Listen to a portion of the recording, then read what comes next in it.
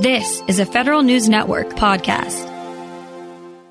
The following program is produced and furnished in conjunction with Roger Waldron of the Coalition for Government Procurement, which is entirely responsible for its content. Welcome to Off the Shelf with Roger Waldron of the Coalition for Government Procurement on Federal News Network. Off the Shelf gives a voice to commercial service and product companies selling in the federal market. Roger speaks to members and government officials about procurement policy, trends, innovations, and debates. Now your host, Roger Waldron. Today, my guest on Off the Shelf is Alan Thomas. Alan is the Chief Operating Officer at IntelliBridge, former FAS Commissioner. Alan, it's great to have you back on the show. Thanks for coming.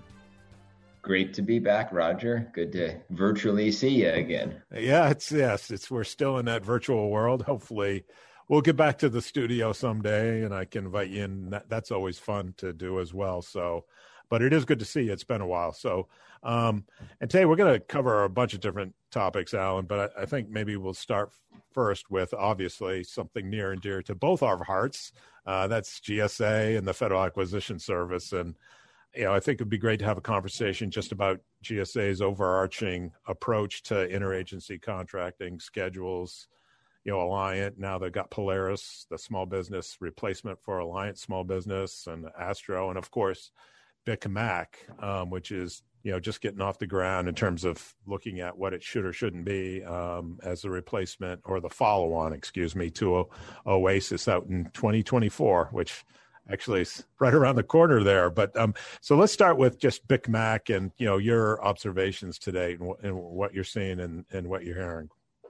Sure. Well, they certainly are starting early with BIC Mac, as you say, right? But I think that's good, right? I think more engagement with industry and with customers is good. Certainly been impressed with what I've seen so far in terms of the strategy and the amount of engagement that the team at GSA has had. I actually had a little email exchange with the PM who's kind of running the show there for BIC Mac. So I expect to see a lot more engagement, right? And then to continue with that theme, which again is good and kind of a hallmark for how GSA does business. I actually wish other agencies would have that sort of engagement strategy as well, right? Especially this early in the procurement process. So to me, when I sort of step back from BIC Mac, right, or the follow on to Oasis, whatever they're doing there, is to think kind of more broadly, and I hadn't thought about it for a little while because I haven't been in that chair, but hey, how does it fit with the other offerings? And they essentially are offerings, right? The other contract vehicle offerings that GSA has. How does it fit with schedules? How does it fit with Alliant and Polaris?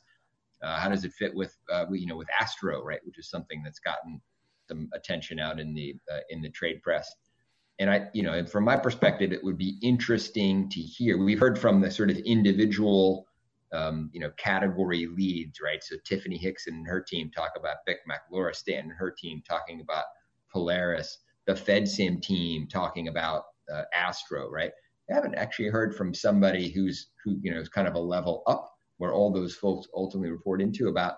We hear Stephanie Shutt talk about schedules, right? Right. We need to hear from somebody maybe at some point kind of a level up about how does all that fit together. So when you go to a customer like the Air Force or like the Department of Health and Human Services and talk about your portfolio of acquisition solutions, how does that all fit together? How are they priced? Where are they targeted? What should contracting shops be thinking about in terms of how they use those things? I mean, there's obviously time to do it, and there's a new team, right, that's just sort of gotten on the ground there at GSA, right, and it's sort of Sunny Hashmi and his team, right, sort of getting settled in, and they've got a new administrator, right? So I'm sure it will all come together. It'll be fascinating for me to kind of to sort of hear what they're thinking about in terms of a strategy for how all those offerings paint a holistic picture for an agency. Yeah, based on your experience when you're a commissioner, I think you're touching on the critical point. It's like, what's the overarching strategy in going to market, and GSA is really goes to a market, like you said, with offerings. And it just seems to me that the different vehicles offer different things, and that's part of the strength of GSA. You have thoughts on that? I do. Yeah. I think, there should be a series of circles, right? Kind of a Venn diagram where there's a little bit of overlap between vehicles. Like that's not bad. You don't want too much overlap. That's just pure duplication. the key in managing that overlap is to make sure that the teams within GSA are talking to each other, right? So I was fairly militant about, hey, I don't want somebody from the Alliant program office out talking to a customer and offering a cut rate deal to put some volume through the contract vehicle. And then, 2 weeks later, somebody from the Oasis team goes out and talks to a customer, right? And because there's some overlap there in those requirements, right? And they offer an even better cut rate deal to that. It's like, hey, thou shalt not sell against thyself, right? Like we should go, and customers don't like that either. It's like, hey, you're from GSA. Oh yeah. Have you talked to the, folks who were in here 2 weeks ago? If the answer is no, in my mind, that's a bad answer. So there are some internal mechanisms they have there at GSA to make sure all that is coordinated, but it's important now, right, to be thinking through that, how those things fit together so that you set the right kind of expectations, both with your customers, but also internally with the teams at GSA. Right. I imagine, and I know you've been, in the room and in the planning phases, but I can imagine it's, in trying to think about, a follow on to a program. Let's just take Oasis, because that's the one everybody's talking about right now with, that did $10 billion in mission support last year for customer agencies, and then the professional services schedules sort of portion did another about 10 billion, maybe even a little bit more. So you've got, that's 50-50 split there, and thinking about that going to market and what the future looks like when you have those two different models. That must be, a real exercise, just the business planning and, trying to get the market intelligence to figure it out. It must just be, a big challenge. It's a challenge. Yeah. That's why I said it's, you've got to make sure people are talking to each other. It really does take some kind of leadership, right? Because folks will, people tend to pursue sort of their own interests, if you will, right? So if you're running a category or running the schedules program, you're generally thinking, how do I optimize my category, or how do I optimize the schedules program? And, there's somebody above that, right, who's thinking more about how all this fits together in an optimal way. The follow-on question to Oasis is an interesting one. I've been reading some of the things you've been writing, and it's I commend the team for taking a pretty broad approach and thinking about some new things, right? In innovating, right? I think I like that, right? I think it's putting pressure on some of the other, the NITACs of the world, right, to think about what they're doing and make sure they're offering something that meets the needs of the market. But there's also some risk in that, right? Is that, hey, you've got a successful program in Oasis. Do you take what I would call the Hollywood approach, right? Which is you have a blockbuster movie. What do you do for the second one? Well, you don't stray too far from the first one, right? Because you'll probably generate about the same amount of ticket sales, maybe a little bit more, right? Sometimes if you stray too far from the first one, people say, the second one wasn't as good, right? It was, I missed the old one. There is a little bit of danger there or risk, but I do like the fact that they've taken, that seem like they're pretty open to trying some new things and trying to be a little bit innovative, right? Who says procurement people can't be innovative? Right. And after Alan, when you use that, sequel analogy, like I'm just thinking Godfather and then Godfather 2, right? And The Godfather is just the greatest movie ever, right? But Godfather 2 is good, but it's not quite as good, right? In my view, anyway. Or I think of Avengers, I don't know. So, which I love too. So. No, I like the Godfather analogy. I use Sleep with the Fishes all the time, so I like that. Yeah. Yeah. It's interesting too that looking at what GSA and FAS is doing. So on the IT side, they have Alliant, and now they're trying to replicate Alliant Small Business with Polaris in a certain sense, right? Mm-hmm. So you have this split program, which I think promotes both small businesses and provides different choices, offerings, right? Right. Oasis, the Big Mac is looking at putting together, and it's like GSA is doing one thing on one side and then another thing on another. That speaks to your point about what's the overarching strategy.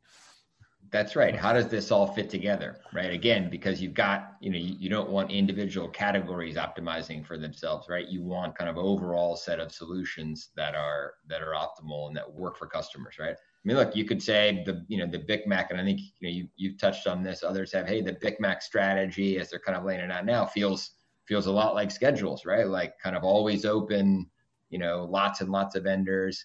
I listened to I wasn't able to attend the Big Mac Industry Day live, but I listened to a recording of it, and I heard some of the differences. Hey, schedules is like a starter program. You get on there, you prove yourself, and then, and you can kind of, move up to something like Big Mac's. Like, maybe, right? To me, it would be a lot more convincing if Tiffany Hickson and Stephanie Schutt and Sonny, right, had all if they were at a conference and they all were sort of singing kumbaya on that, right, and maybe they'll get there, right, because again, as we've said, it's pretty early on and they're wide open to lots of ideas. But again, it just sort of gets back to hey, how does all this fit together? GSA put a lot of effort into schedules consolidation, right, and some rationalization there. You would think you wouldn't kind of do that to then starve that program of some of the dollars that are going through it now, right? You want to make sure these things are complementary. Right. And Alan, we're up on the break. When we come back, that's might be a good place to pick up, talk a little bit about schedules consolidation, and just because most of it was done during your watch there, and then we can turn to COS, the Civilian Enterprise Office Solutions, and then maybe a little e-commerce at the end of the next segment, if we can get to that, just where it is right now, and from your perspective. So my guest today is Alan Thomas. He is the Chief Operating Officer for IntelliBridge. I'm Roger Waldron, and you're listening to Off the Shelf on Federal News Network. Welcome back to Off the Shelf on Federal News Network. I'm Roger Waldron. My guest today is Alan Thomas. Alan is the Chief Operating Officer for IntelliBridge, former commissioner of the Federal Acquisition Service. And Alan, when we took the break, we were talking, the first segment, we talked a lot about GSA's contract offerings, and you mentioned schedules and the consolidation effort towards the end of that segment. I just want to give you a chance to talk a little bit about, since you were there through the, I guess say 90% of the accomplishment of consolidation, just the thinking behind it and how you see it, positioning the schedules and FAS moving forward. Yeah, so it was for me really gratifying to see the team sort of run through the tape. Right, there's still a bit to be done, right, but they are mostly done, and just a really impressive work by Stephanie Schutt and the program management office there. I mean, the vision behind it, and look, I was lucky, right? I mean, I had a great boss at GSA, Emily Murphy, who knew a lot and cared a lot about acquisition. And so, this idea around consolidating the schedules, right, had, support and understanding at the top of the organization, which is always good. I mean, really, you think about the schedules program, it's one of the Federal Acquisition Service's flagship offerings, been around for 40 plus years, something like that. And it had undergone changes over time, but really it hadn't, it had been a while, right, since it had really gotten a refresh, right? And so this, in some sense, was a major refresh or an overhaul, if you will. A little bit of administrative savings from an industry standpoint, right, to reduce burden on them in terms of having to maintain multiple schedules. I think helped clear up some confusion from a customer standpoint, right, about hey, I want some product and some service, right? I really want a solution, like, or, which schedule do I go to? By the way, this is Schedule 84 or 51V, or, right? So sort of kind of a confusing way to think about it. So let's get it aligned under the government-wide category structure. Makes sense, right? Bring things together so people can buy solutions and reduce burden on industry. Those three were the sort of the big drivers behind why do schedule consolidation. And then I think it helps, kind of remind people and elevate the program again. Hey, this is a program where, every year more than $30 billion worth of federal spending goes through the schedules, right? It's important. GSA is paying attention to it. We're, refreshing it, modernizing it, making it better for our industry partners and better for, for GSA's customers in government. So that was nothing really more complex than that in terms of what are the drivers around tackling it. Of course, then once you say that at the top level, hey, that's great. Then there's all sorts of complexity, right? When you get into it. And again, that's why that group is to be commended for the good work they've done, right? Because they sort of handle all those complex issues. And from what now I'm on the industry side, right? And I every once in a while I'll get the email from the multiple word schedule PMO. Like they've done a really good job, right? I mean, our contracts folks say, hey, things have been smooth and handled well, and that's my sort of sense across industry, right? That people are pretty pleased with how it's gone.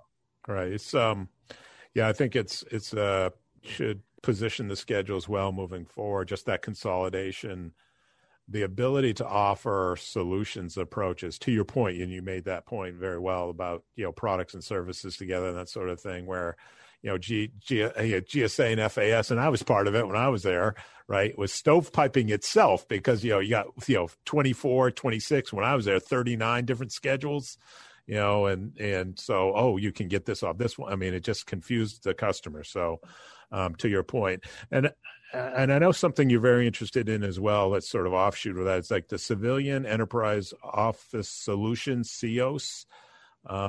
It's a program that I take a lot of interest in. Can you talk a little bit about that? Sure. So you might remember that GSA helped the Department of Defense and DISA put in place the DEOS program, right? Defense Enterprise Office Solutions. Similar sort of OMB kind of picked up on that when Suzette Kent was a federal CIO, right? So hey, that's a good idea. We ought to do something similar on the civilian side. There's a little more complexity on the civilian side. You're not going to drive every civilian agency to a single, to kind of a single platform. But you can do a lot in terms of driving some standardization, improving security, which is a huge issue, right? I mean, think about the SolarWinds hack and the issues with Microsoft Exchange Server and that sort of thing, and really improving the capability for remote work, which, by the way, is likely here to stay, right? I mean, it wasn't when we were first talking about CEOs. I shouldn't say that. People were certainly working remotely, right? GSA, great example of agency, but I think many more agencies are going to work remotely now for a lot more of the time, right? Yes, no question about that. Yep. No question, right? So this, there was a sort of idea around CEOs. I've heard it's still got some traction within OMB. It feels like the kind of thing that kind of OMB ideas, it puts some, Cloud Smart and some of those things actually into practice, because you can actually then put a contract vehicle in place that drives some of those standards that you want to drive.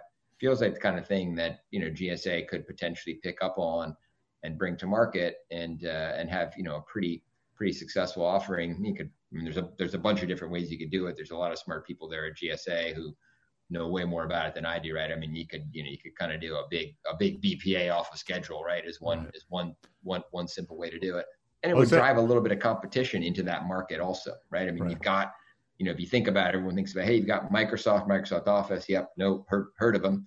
You got Google with Workspace, right? The old G Suite, but now they've rebranded as Workspace. But then there's actually more innovation in that space than you think, with Zoom, Slack, right? Some of those things now. There's a lot there, again, particularly around how much people are going to be working remotely. It could be kind of an exciting area to have an offering that again drives some standardization and does some good things with respect to security. Right. So, the DEOS model was BPAs off the schedule, if I recall correctly, right? That's correct. They're driving for one solution across DoD, essentially. Right? Yeah. In civilian, there wouldn't be one civilian solution, right? Hey, you might have one solution for Department of Agriculture, one for Department of Energy, right? One for HHS. And even there, if you know anything about the civilian agencies, right? Just it sometimes is a struggle to get standardization. Go to Commerce or somewhere like that, right? Hey, it's tough to get the bureau standardized. Well, it's tough to get the DoD to standardize, right? So parochial, right? I'm in the Navy. I'm not the Air Force. Are they on our side? I'm just kidding, but there's there is parochialism there. Like it's just part of big organizations, I think. So sure. So we got about a minute left, and I did want to touch on another topic, and we can talk a little bit more maybe at the beginning of the next segment too, and that's e-commerce. I mean, another thing that was accomplished during your tenure at GSA was the award of the e-commerce pilot contracts last year. After a long open dialogue with all stakeholders in industry, other government customers, that sort of thing, what's your sense of where it is right now?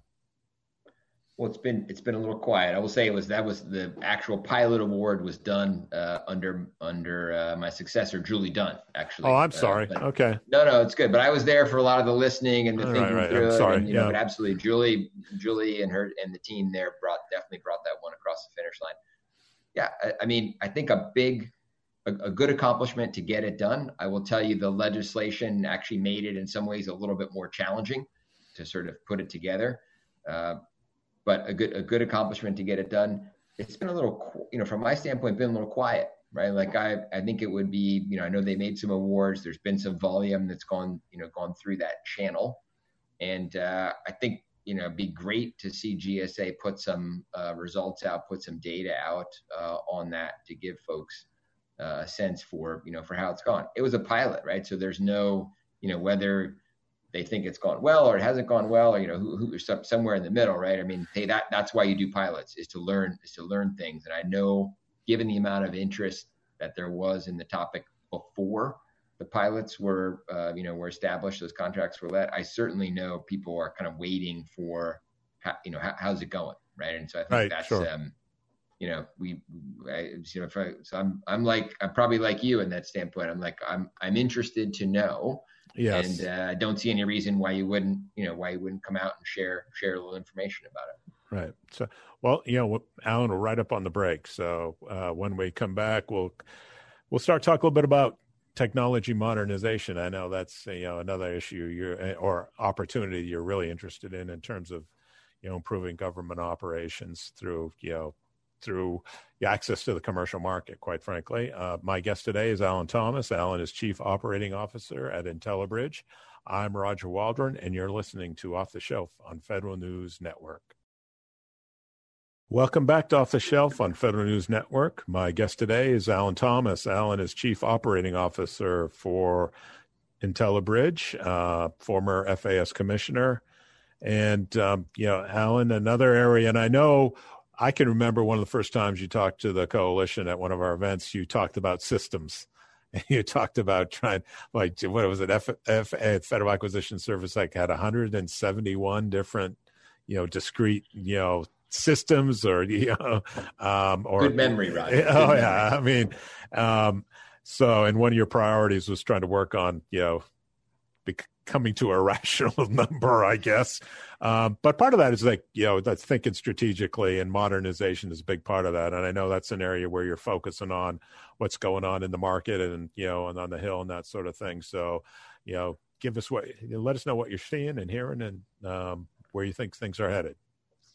Yeah, well, it's been really fascinating to see the new administration come in. I mean, a huge focus on modernization, and you really see it in two areas. One is obviously around money, right? Money and budgets equal priorities, and so as part of the COVID relief package, the Rescue Act, right, $1 billion for the TMF, the Technology Modernization Fund. The so-called skinny budget, which I guess was skinny in terms of number of pages, but not so skinny in terms of the dollars included. Had another $500 million, right, for the TMF. So that's it's $1.5 billion. So again, one area where you see the focus on modernization is around dollars and priorities. The second one is around the people. So think about the people that they're talking about bringing in over in DoD. Mike Brown, right, who used to run Defense Digital, DIUX, right, is the Undersecretary for Acquisition Sustainment. I mean, that's a big job. That's a really interesting choice for that job. The federal CIO, right, has a U.S. Digital Services background, was a CIO at OPM. The team that's at GSA, right, someone like Sunny Hashmi, who's in my old role there, right, who's got a very obviously strong technology background. Dave Zavinich to run TTS. Those are the new administrator for GSA, right? Who also comes from TTS and sort of had a state and local focus, right? All those sorts of appointments from a people perspective, signal there's going to be a big focus on modernization, right? So it like super exciting time to be in there. I do, with the focus, particularly the money, somebody told me today, hey, Congress wrote a letter, Conley and Eleanor Holmes Norton, a few folks on OGR wrote a letter over to OMB, which said, hey, can you give us a list of your priorities for that TMF money, right?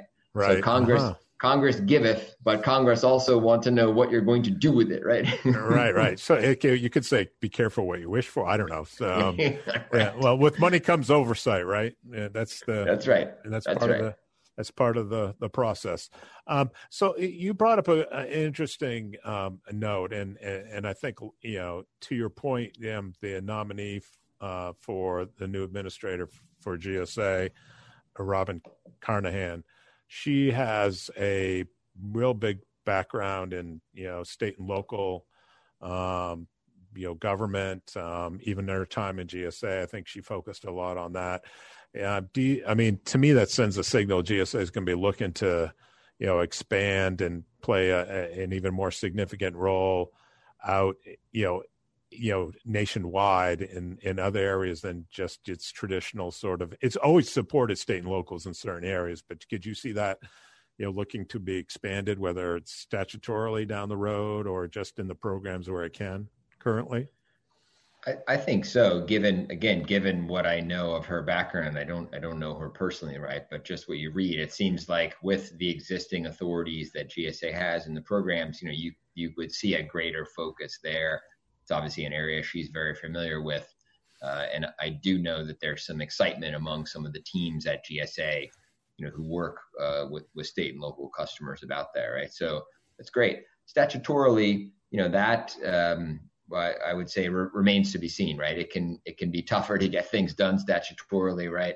Right. I'm not saying it's not possible, but many times it's easier to simply take the existing authorities you have, put emphasis in terms of people and resources in maximizing the authorities you have, and you can usually have a pretty big impact, right? That'd be my guess in terms of where, just kind of a macro perspective, where she goes first. Sometimes you do try and do something statutorily, you can kind of get bogged down, right? In a battle that maybe you'd rather focus your time and effort on actually going out there and serving those customers. And if you think about that, that sort of TTS mission, that sort of, citizen services kind of mission.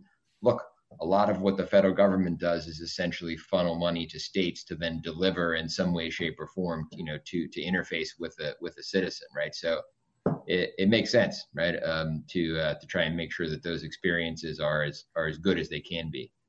Right. One area that they could potentially take a look at that would be a relatively simple statutory change is just open the schedules completely up to state and local purchase. Right now, as you know, the IT schedule's open, and there's certain purposes, whether it's like disaster recovery, where state and locals can use, but that's the specific purpose.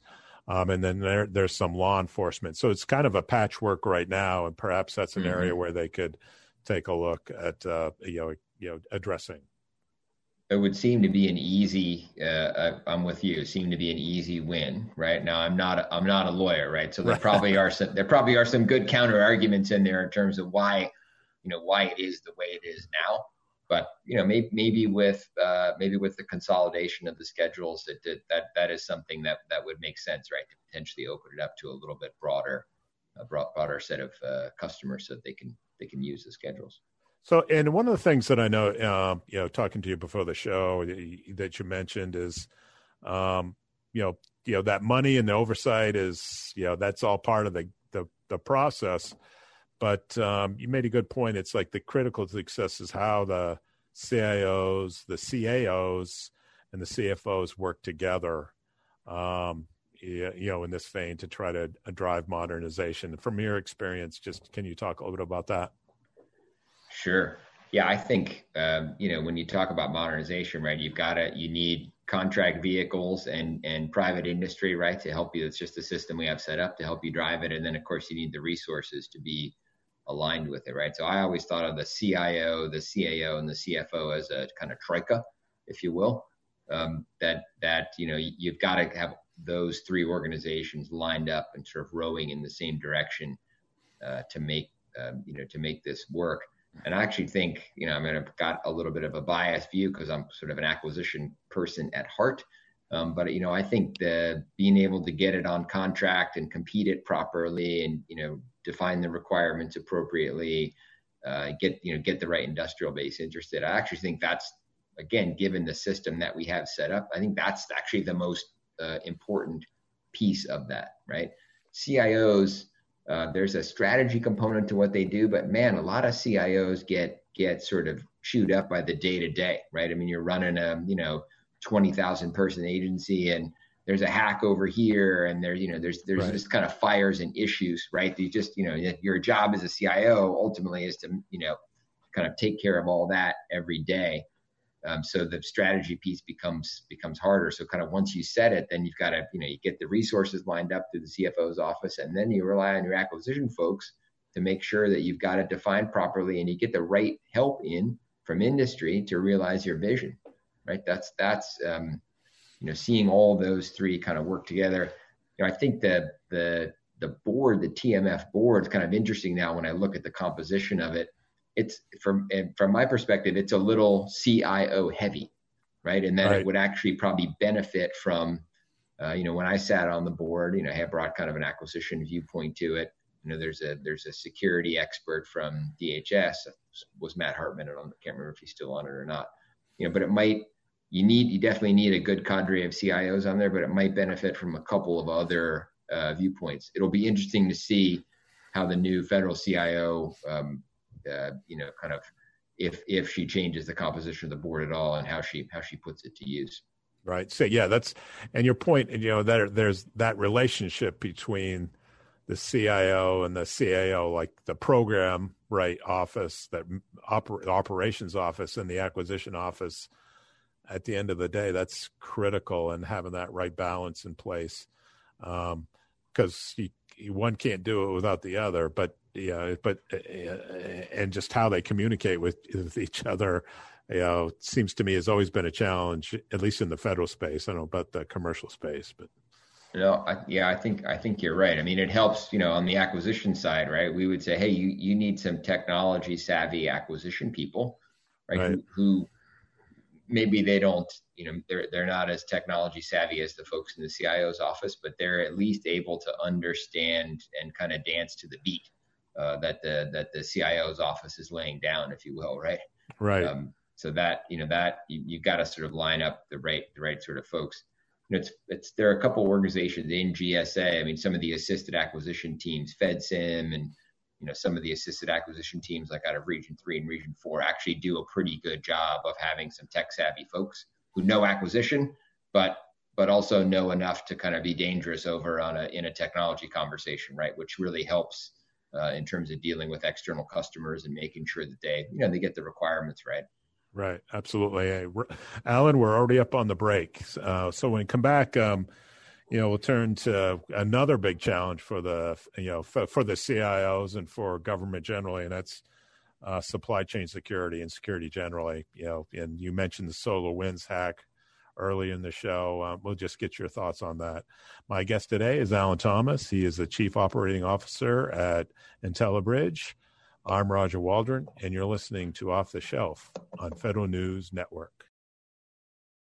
Welcome back to Off the Shelf on Federal News Network. My guest today is Alan Thomas. Alan is the Chief Operating Officer at IntelliBridge, and he served as the Commissioner for the Federal Acquisition Service during the Trump administration and worked for Emily Murphy. And I have to, before we get back on the topic, so Alan, I think the first time I ever met you was back during the Bush administration, and Emily was working at GSA at the time, and I was working for her.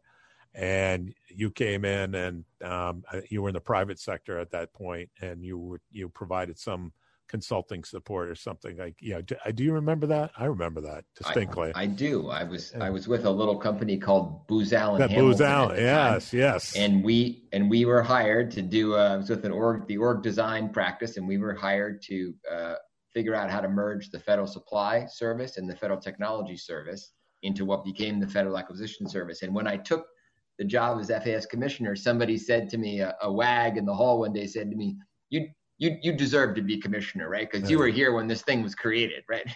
I'm surprised. Yeah, I'm surprised you didn't say you knew this was coming someday, so you were helping. I know. Yeah, yeah, and back in the day, it was I hate to say it was almost like two warring tribes trying to negotiate the peace talks and the shape of the table even, right? It was there was some tension, right? I mean, they're two proud organizations with different cultures, right? That were under the same umbrella of GSA, but had grown up in very different ways. And it was fascinating, right? It was a really, really interesting project to be part of. Right. So sorry to digress, but I just had to share that. And this segment, we're going to talk about supply chain security. You mentioned earlier in the show, again, the SolarWinds hack and just the imperative, the national security imperative, and it's both in the private sector and in government of, protecting, cybersecurity and supply chain security. And I just open it up with your thoughts of where things are and what you see happening. Sure. One of the most interesting things I think about this, again, taking sort of a step back, take the big view is, there are a lot of areas where there's not much continuity between the Trump administration and the Biden administration. I would argue this is one area where there is a good bit of continuity, right? And some agreement on what needs to be done. It's been heartening to see the administration really come out strongly, right, from an executive order standpoint. I'm sure we're going to see some additional things in legislation, and just the kind of emphasis they put on supply chain security is great to see, right? I mean, it's an area that needs a lot of attention. In my mind, this area is a little bit like there are a lot of different individuals, groups, organizations doing good things in the federal government. It doesn't feel like it's particularly well quarterbacked from a strategic level, right?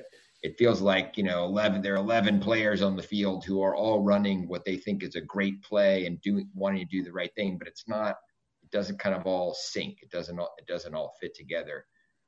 And when I was there was some legislation passed that created a body chaired by the federal CISO, Chief Information Security Officer over in OMB, called the Federal Acquisition Security Council. I was just sort of there for the startup of it. I was a GSA rep on it. I always felt like that had the promise of being something that could be a much more active player and help coordinate a lot of the great work that's going on across the government in this area.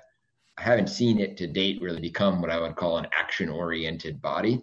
I do still think that there's promise there, right? But again, no shortage of good activity, good intentions, and resources being thrown at this. And maybe some way, it's sort of the American way, right? Is, hey, you see a problem, what do? You throw resources and people at it, and eventually it gets solved. It might be a little messy, but eventually it gets solved. Yeah, that's kind of the nature of government, right? It's messy, and eventually, in my view, it seems to work out okay.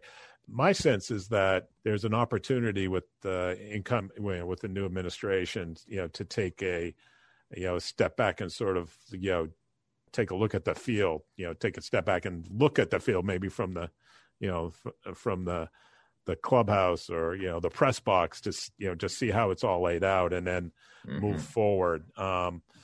Is your sense that, that's an approach they'll likely take?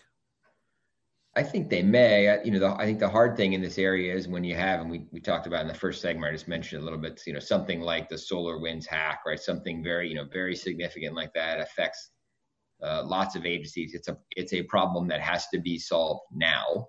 Right. Right. It's not let's step back and study the problem. No, right. You can't do it with something like that. You've got to, as best you can, fix it. The challenge is there somebody, or do you ever have the time and the breathing space to really step back and think about what everyone's doing and how it all fits together? Or are you just so overwhelmed with kind of current activities, fires, as DOD would say, 5-meter targets, right? That you don't ever have it. You're never have a chance to pick your head up and look on the horizon, right? And that's the danger. My sense is, lots of smart people in the administration, and my sense is that, there's somebody thinking a little bit longer term about how all these things work together, while lots of people are fighting the fires that are popping up every day. Right. It's, exactly what you said, our observation with regard to the CIO and their roles, and, the role of, dealing with the day-to-day operations, at the same time trying to think, long-term and strategically where, operations are going to go to support, mission, the IT operations to support mission. That's an age-old quandary about, the challenge of management and leadership, right, at the end of the day.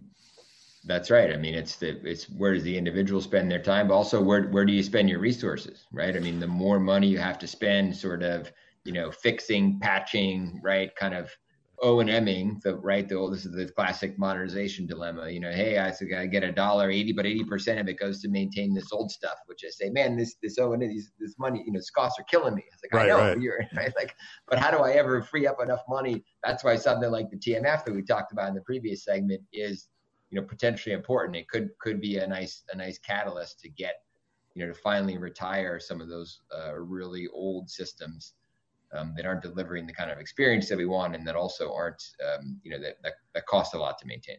Right. So we got a couple minutes left, and I wanted to ask you, you came into GSA in I guess we could say is relatively normal times, in the sense that we could all get together physically, right? And you reported to work, and the employees were there, and the organization was, personal, in a sense that you met with people, face to face.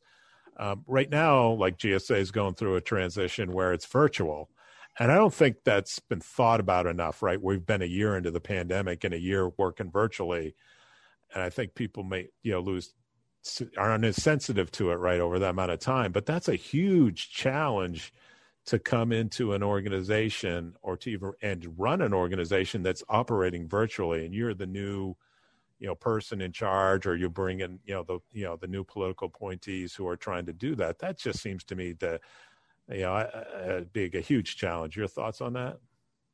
Yeah, I agree with you, right? I mean, hats off to the current team that's come in there, and from all accounts that I've heard, has done a really good job in terms of getting their arms around where things are and getting to know people. But you're right.